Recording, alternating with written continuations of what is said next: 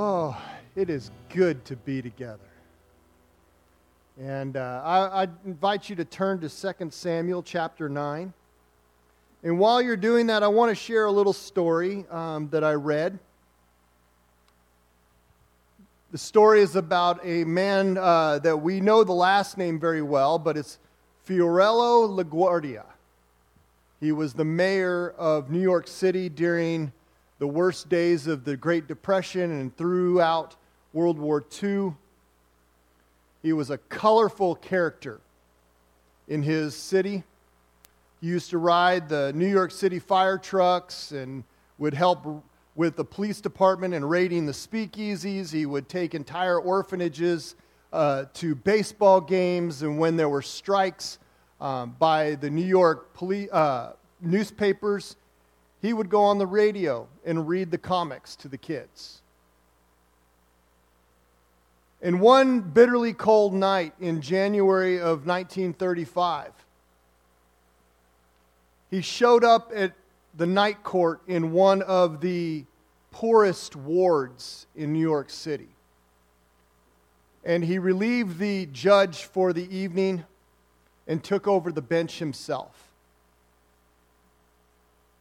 And within a few minutes of his position as overseeing this court, a tattered old woman was brought before him. And she was charged with stealing a loaf of bread. And so he asked, well, why? And she went on to tell him that her daughter's husband had deserted her, her daughter was sick, and her grandchildren were starving. And so she stole bread to help feed them. And the shopkeeper came to represent himself that the bread had been stolen from, and he basically said, I'm not going to drop these charges. It's a real bad neighborhood, Your Honor. She's got to be punished in order to teach others a lesson. And LaGuardia sighed, looked at this woman, and said, I've got to punish you. The law makes no exceptions, $10 or 10 days in jail. But as he was pronouncing the sentence, he was reaching into his pocket. And he pulled out a $10 bill and said, here's the $10 fine which I now remit. And furthermore, I'm going to fine everyone in this courtroom 50 cents for living in a town where a person has to steal bread to feed their grandchild. Mr. Bailiff, collect the fines and give them to the defendant. Now, the next morning, newspapers, you could read it in the headlines. They reported that $47.50 was turned over to a bewildered old lady who had stolen a loaf of bread to feed her grandchildren. 50 cents of that amount being contributed by a red-faced grocery store owner.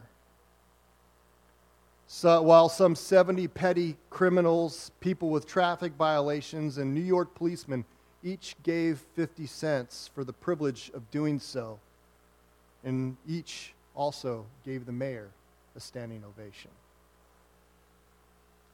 The reason I share the story is it's the essence of grace, as it recognizes our condition.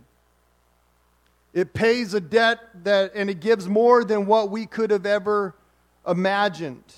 And so as we turn to this story this morning in 2 Samuel, we find David doing something pretty similar.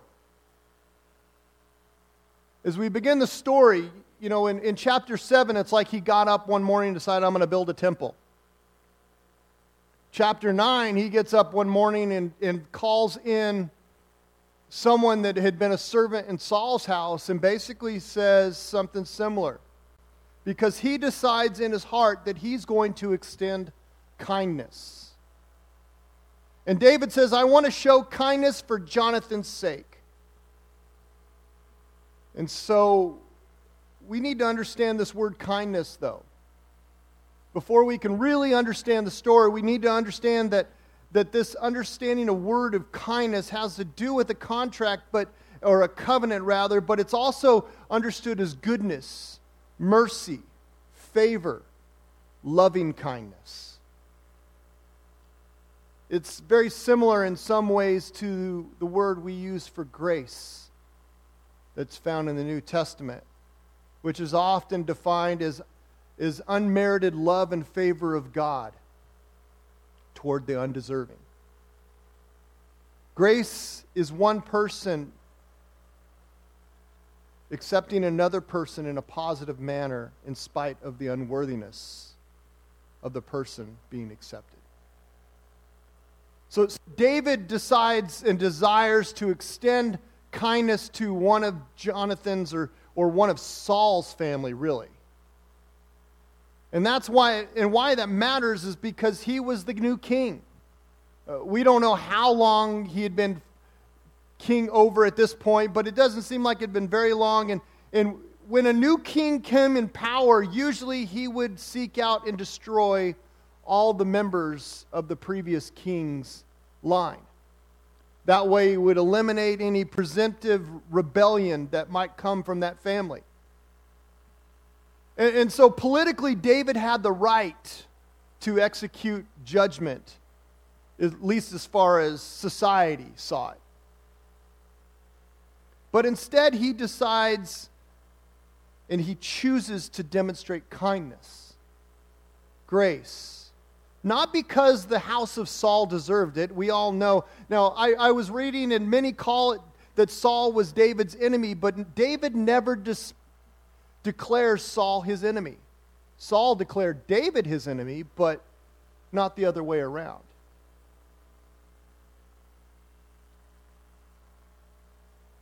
But he does this because of his relationship with Jonathan, whom he had promised, he had made a covenant with, that he wouldn't destroy the offspring. So when David decides to extend kindness, he does it without any limits, though. I think it's important. In fact, the key word in verse 1 is anyone. He's not selective. Anyone in Saul's family was a candidate to receive this kindness, this grace. And so when David discovers that one of Jonathan's sons is alive and well, this man also, the servant of Saul, also reports, but he's a cripple. It's like to harness the blow somehow. You know, he's an outsider. He's maybe not worthy of your attention, David. But David never asked what kind of man this son was. He never asked for how badly he crippled he was or what any other statuses of. He just wanted to know if there was an heir that he could show kindness to. Because grace doesn't concern itself with the man's background. It doesn't concern with his surroundings, his abilities, his appearance, or his future potential. David's response with grace is now, where is he? And as soon as David hears where this man is, he sends his servants to fetch him, to bring him to me. And grace says, I'm not concerned about condition. I want this man just as he is. And that's what it is with God's amazing grace that we sing about so readily. God sees us exactly as we are. He loves us in spite of ourselves and knows all about our past, knows all about our problems that we bring, and all of our potential that we can have. And he responds by calling us to himself. In verses 6 through 8, we see this grace, this kindness is received. Because grace can be offered, but unless it's received, it's just out there. I mean, put yourselves in the shoes of Mephibosheth. Now, I hope I'm going to say that right all the time. I'm just going to say it, but Mephibosheth. He's a crippled man. He's an outcast. Outcast because he not only is part of the old king's throne hierarchy, but because he's a cripple. He's a cripple because when he was about 5 years old, his father Jonathan was killed. And when news got to the castle, the home of the king, one of the nurses tried to flee with the child to protect him and dropped him, and his legs were permanently damaged. But he's also one of the few remaining members of this house of Saul, and so no doubt he's a poor man. He's without access to the wealth and the lands of his family. He's probably living in fear for his life, hiding away of sorts. He's afraid that King David, or frankly one of Saul's enemies, would come after him. And so for all of his life, he's lived at the fringe of society. Now, this passage here is about 15 to 20 years later after this accident happened.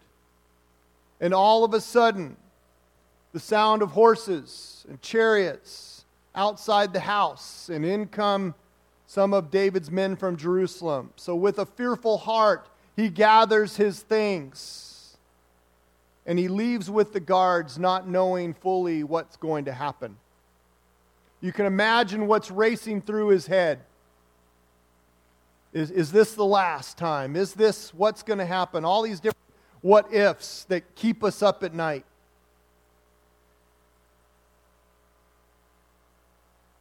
In verse 6, Mephibosheth comes into David's presence knowing this could very well end poorly for him. So he humbles himself in the presence of David. But instead of judgment, Mephibosheth experiences tenderness. He hears David call him by name. Up to this point in this story, his name has not been mentioned. And yet, to his amazement, he hears David not just speak his name, but the words, "Don't be afraid." And it doesn't stop there, because then he hears the king promise to restore the land that once belonged to his family line. And not only that, David goes further. Not only does he put him in possession of that family and line and land and all those things, but David says, "You are now going to live with me and dine at my table." In a world full of vindictive retribution, grace is overwhelming. In verse 8, he acknowledges that he understands what's going on. He understands that what should have happened isn't happening, and instead the exact opposite and more is coming to be a part of a blessing, that this grace has been extended. And his words really catchy. He says, "What is your servant that you should notice a dead dog like me?" Grace has been extended. It's been embraced. And Mephibosheth's life will never be the same from here on out. I mean, what a picture of God's grace. If you've ever experienced God's grace in your life, then you know how overwhelming it can be as you come and you think back to and remember the day that you first really realized that you were in the midst of God's presence. And you kind of take the words of Isaiah, "Woe is me, for I am a man of unclean lips, and I come from a people of unclean lips." That God, I am not worthy to be in your presence. Do you remember that?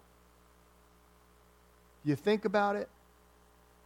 You remember the feeling of undeserved mercy? Do you remember how you came with nothing and left with everything? That's God's grace. And when grace is embraced, everything changes. In verses 9 through 13, Mephibosheth receives the grace that is offered. He receives more blessings than he ever could have imagined because grace was then expanded. It wasn't just that, hey, I get to breathe, I get to keep on living. It's no, all these other things that are provided. You notice them with me. And understand that similarly, these things are provided to us in God's grace because it provided a future. Mephibosheth at this point had nothing.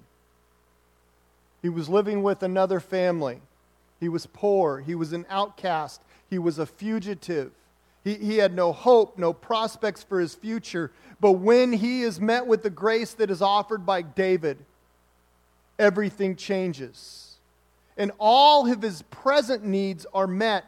And even better, his future is secured. He doesn't have to worry about what's next. The same is true for all of us who experience God's saving grace. We had nothing.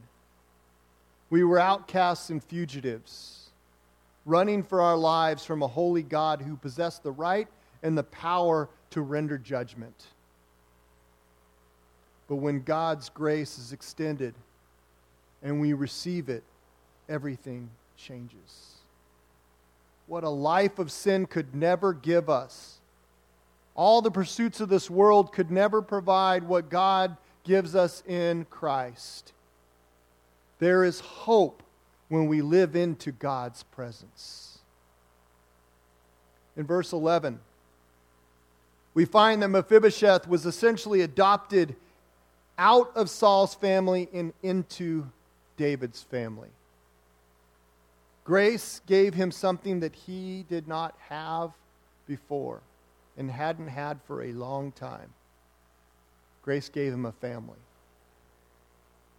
From that point on, Mephibosheth was reminded by his surroundings and by the presence of the king himself that he was a recipient of grace.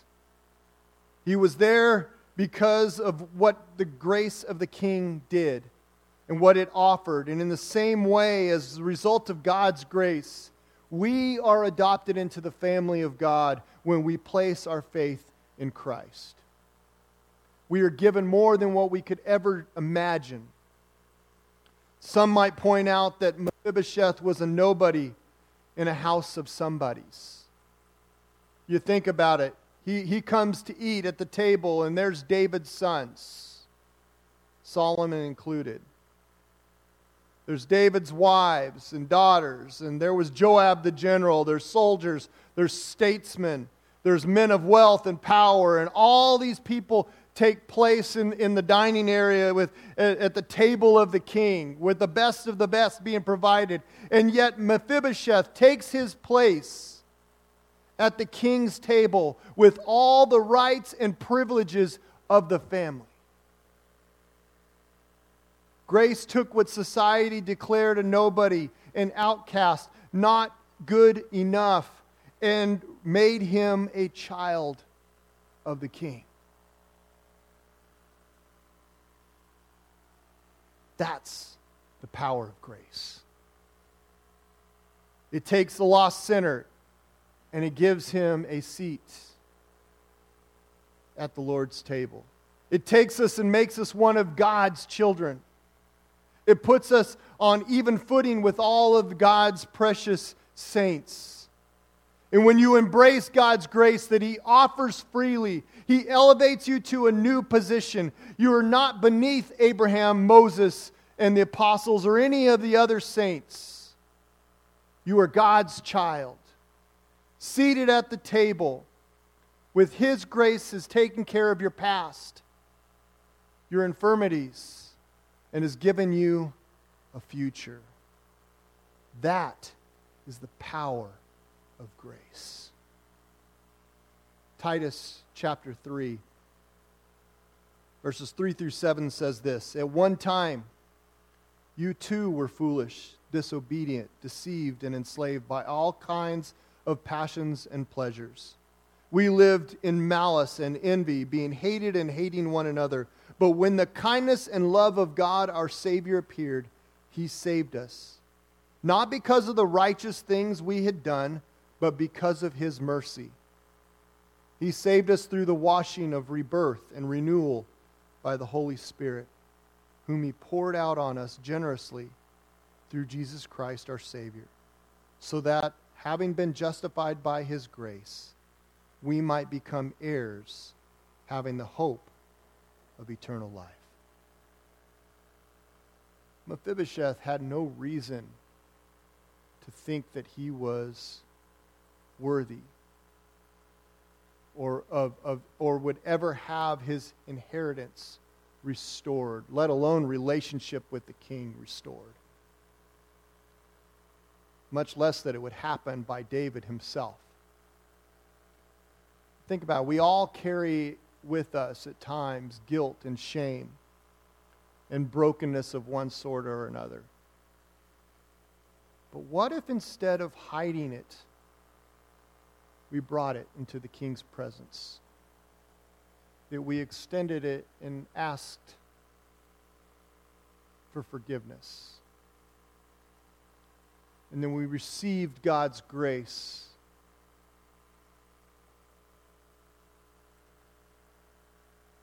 It might expose us for what we feel makes us unworthy. It might even seem frightening. But God's mercy answers our fears and restores us to a place of honor. The question we all need to answer to this morning: God has a table set and sent for you. Are you brave enough to take a seat? God set a table before us. Even if you think back to the story of Christ in the Last Supper, He had people positioning themselves for places of honor, but He also had people ready to betray Him. We all make a decision this morning. Where do we sit at the table? I invite you, if you have your communion elements, to take them. There's a small piece of plastic that holds the wafer, another piece of cellophane that you'll need to tear back for the juice. But we take this together this morning because God has given us the ability to sit at the table. Not just the ability, but He invites us.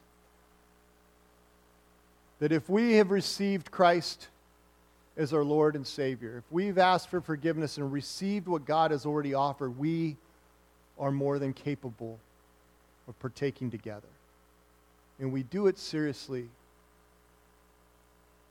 We're reminded that in the same night that our Lord was betrayed, He took bread, and when He had given thanks, He broke it and gave it to His disciples, saying, "This is my body given for you.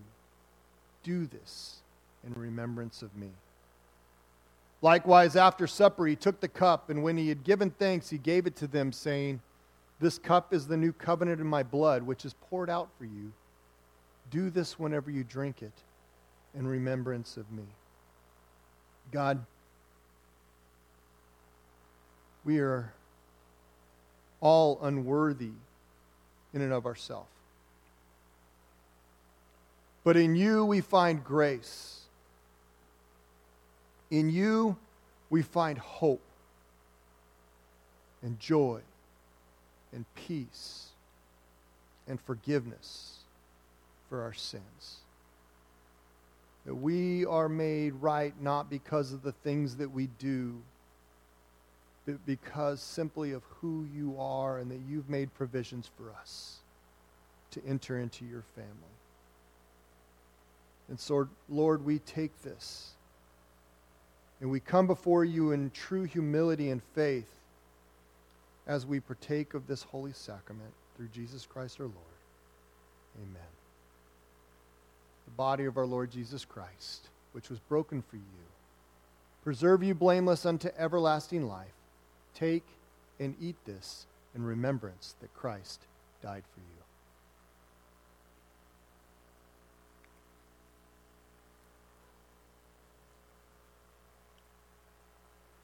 The blood of our Lord Jesus Christ, which was shed for you, preserve you blameless unto everlasting life. Drink this in remembrance that Christ's blood was shed for you, and be thankful.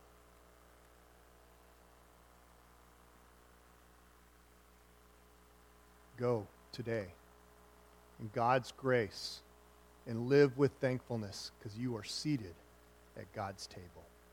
You are dismissed.